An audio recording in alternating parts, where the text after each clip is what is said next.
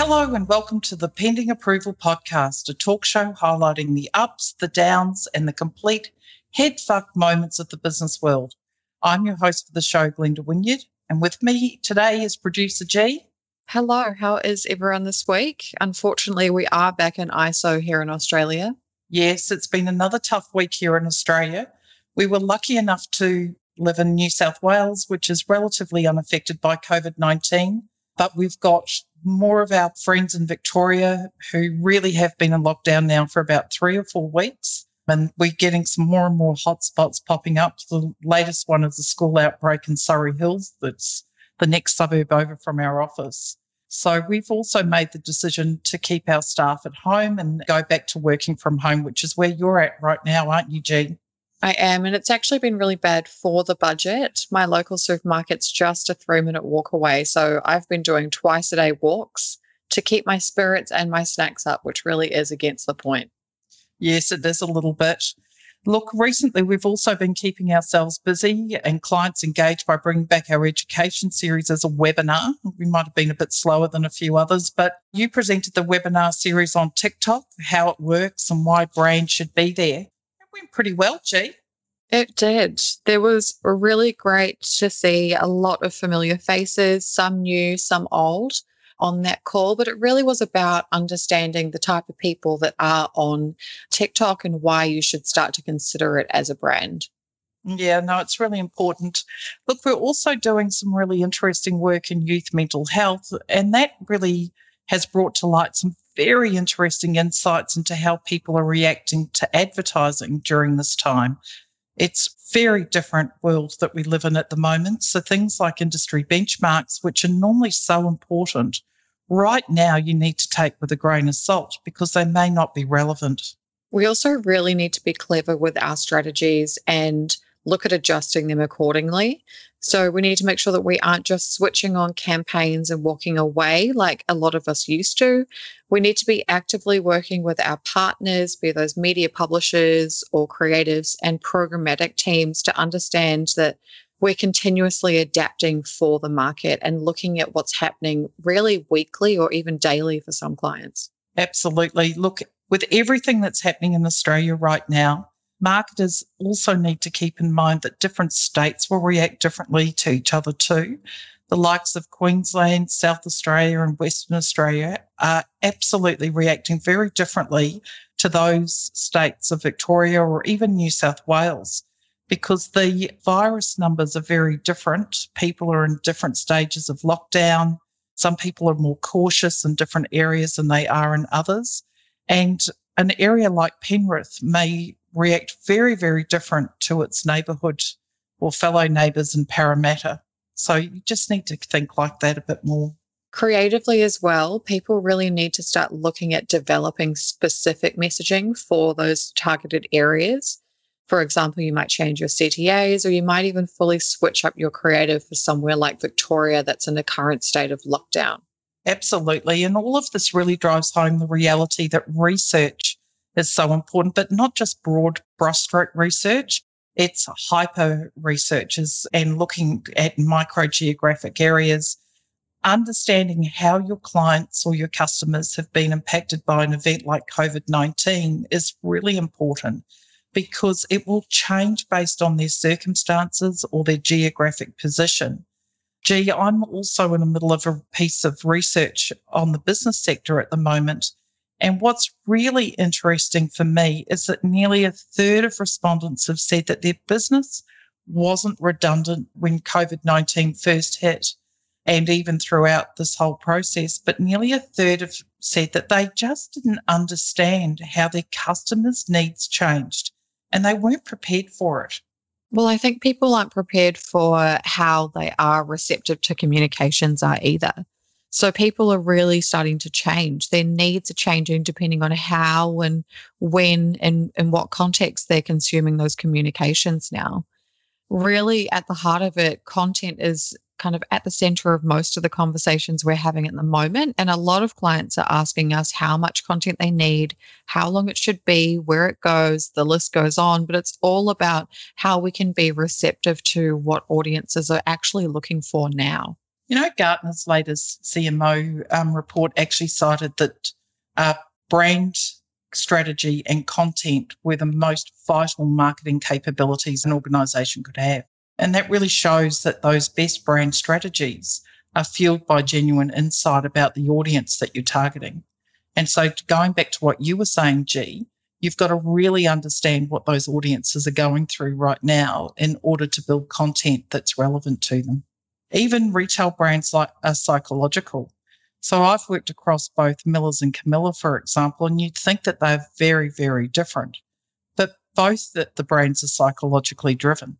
So the Camilla woman feels like she's been transformed when she puts on her Camilla, where the Miller's woman is a giver and she'll spend $20 on herself and pay $200 for a child. So she feels like that she's actually sacrificing, or she's giving, she's rewarding herself in a different way. So both women are at these opposite ends of the scale, but both brands have that psychological impact upon them.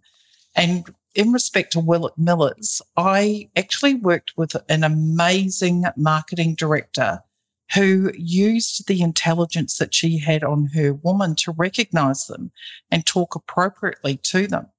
And she was able to increase sales with a tangible lift of about 4.7% in that fast disposable retail environment without having to talk price. And that is pretty amazing. And that's all because she used the language that she used in the content that they developed. It was just more than an ad campaign that was based on product and price. Very clever. Content really is a very important part of the marketing mix right now because it does allow for that two-way dialogue that a lot of ads or ad types don't give you. And that can be really dependent on the channel that you're working within. But the value I've mentioned before is the most important part here that people and marketers really need to be thinking about. At TMP, we really are great believers that planning, creating, distributing, and optimizing valuable content can drive brand awareness, spark lead generation, or even deliver business values, which I know is something that CEOs and CMOs are really looking for nowadays. Yeah, it's quite interesting because there's a CMI study that actually found only 28% of what they call enterprise marketers considered themselves to be effective at content marketing. I found that really surprising. It is quite surprising, but also when you think about it, I don't think that people understand what content marketing really is. And to really kind of break it down, there are 3 different primary types of content. So you've got your licensed, original, and then user-generated content. But content in the word can be anything that people consume, share, or interact with. And that could be video, photos, articles, or even recipes. So it really is quite different to your traditional creative. But there really has to be a discipline in the approach to content marketing and how we can help marketers develop an effective content strategy. But that makes sure that you need to include things like documenting the strategy from the start, setting goals, looking at assigning staff from within your Marcoms team to champion or outline the channel approach and determine budgets, which when you look at content, it really shouldn't be secondary investments to what you already have in market. And by that, I mean, if you've got a budget of $2 million for your TVC, but you've only got a measly 50 grand for all of your content and you're asking for 50 articles with video and Instagram links and all that kind of thing, that's not really a relevant scope cost for exactly what you're asking for. So you need to really focus on that quality content, and that does kind of require a hefty budget behind it. But that quality content also comes at a volume that fits your audience's needs and with enough variety to kind of keep the audience engaged throughout that process. Yeah. And marketers also shouldn't neglect the mobile experience either. No. And I think that's something that marketers do, unfortunately, do quite often by doing things like filming in landscape, because that's what's traditional when everything on mobile is portrait.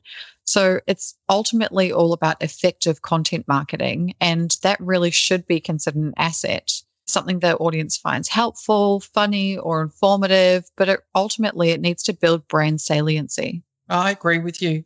Look, we deal with one medical client and they've basically really been able to understand the woman that they're communicating to and the issue that these women are experiencing and that they need help overcoming.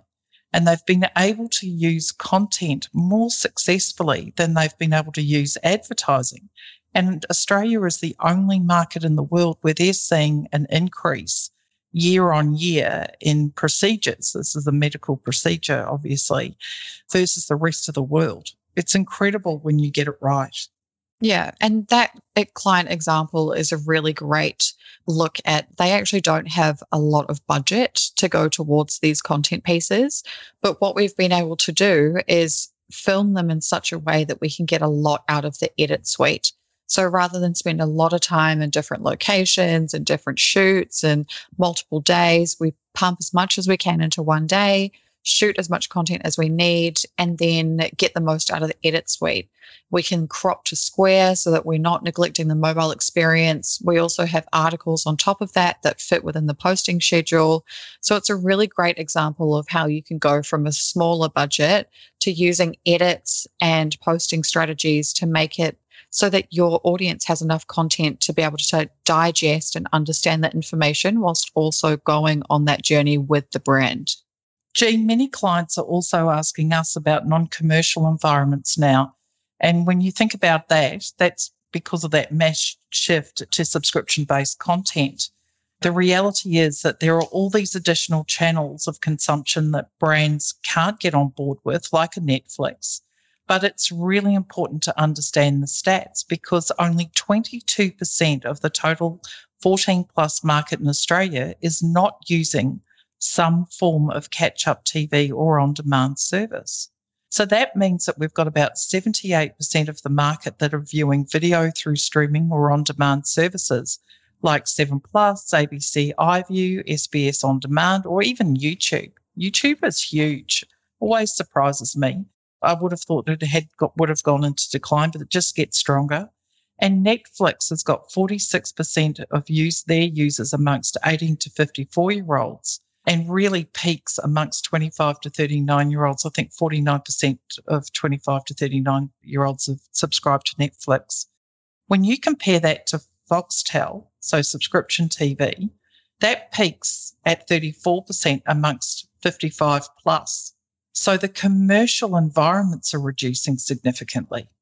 Well, a lot of clients are asking what that means for marketers where non-commercial or low volume advertising kind of is the norm. It's really important that you're working with these companies and even production houses to make sure that your products feature within content as a placement. It's more than just placing a Rolex or an Omega on James Bond's wrist and expecting to get a huge spike in sales. And sponsorships are really important. Sport is a very easy example. The likes of KFC do a really great job integrating their product within that sporting session and making it a really fun experience with the bucket hats. But you really do need to integrate content in a relevant and non-commercial and non-evasive manner. We all saw the adverse reaction of Tom Waterhouse and that over-the-top gambling integration. So it's really important that you kind of move into the space in an organic way.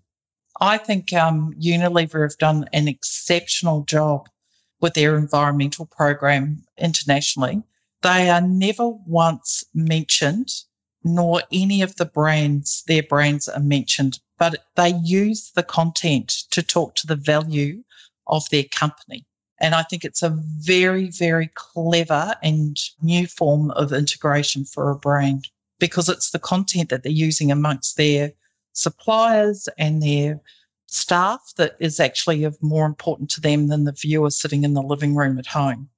So there's lots of different forms of production funding, as you've referenced, G. Look, MasterChef is brilliant because it showcases product usage, right through to Unilever's funding of an environmental program that never once mentions them or their brands, but it talks to the values of their company. So the viewer that's actually watching the program is actually not the audience for them in this instance. Their audience are their suppliers and supply chain and also their staff. So they've used this exceptionally well. Exceptionally well. It's brilliant. Just speaking on MasterChef, I want everyone to note that Poh was robbed this season. Oh my gosh. You're not still going on about this, are you? I am. I'm still going on about it. That's not really cool. I suppose you're sort of watching The Masked Singer. No, actually, I'm not. Aren't you? No. You'd be one of the few people because it was number one amongst 25 to 54-year-olds and 16 to 39-year-olds this last week. I couldn't believe it. It's actually quite an engaging show. I did watch it last season. Oh, no. What about The Sinner and Ozark? Not really those either, but I have been obsessed with The Preacher, which is like a really great series based on a graphic novel, kind of similar to Happy, if you've ever seen that. And if you're in Australia, you can find it on Stan. I highly recommend it. It sounds like a good idea. Gee, I might tune into The Preacher. We also have our upcoming presentation on content. We're going to be sharing the best practices, how to include content in your brand strategy, and what that might look like based on your category. Absolutely. But at the moment, that's it for us this week. Make sure you're all keeping safe out there, and we'll chat next time. Ciao.